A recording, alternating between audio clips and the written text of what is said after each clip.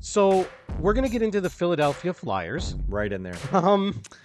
You know, through this podcast, Marty, over the years, over the 3 years, 2.5, but into our third year that we've been doing this, your boys had to eat a lot of crow, and I know you have as well. Oh, Marty. yeah, a little bit. It's part of having a podcast. I think so.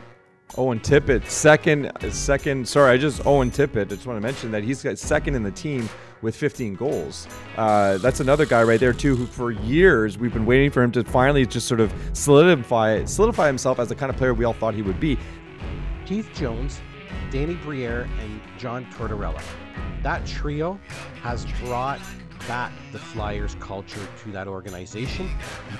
Check my fanny. Check the fanny. Now, Marty, it's a pretty plump, pretty jam-packed, it's round.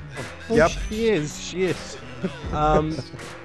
Before I continue, everybody enjoy this moment with me. Hey, Lennon, stop dribbling the basketball. I'm still recording my show.